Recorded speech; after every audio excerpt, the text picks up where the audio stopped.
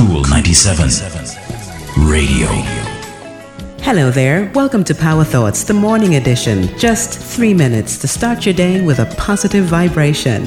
When we have a goal, an objective that we want to meet, wishing it to happen will not make it happen. Not to say that wishing isn't important. Wishing is great. We have to use our imagination to develop a mental picture of what we desire, what we want to create in this life. Wishing is an excellent starting point, but wishing is not a viable strategy. We must forge our wishes into a commitment. Then we express that commitment with our energy, effort, time, our creativity, and our resources.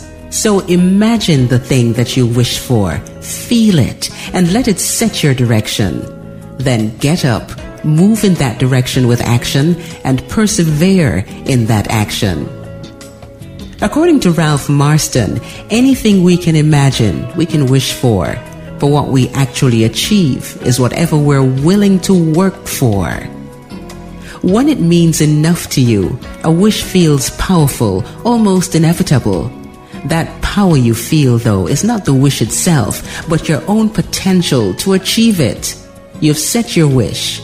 You've clarified your direction, and you can sense your great potential to make it happen.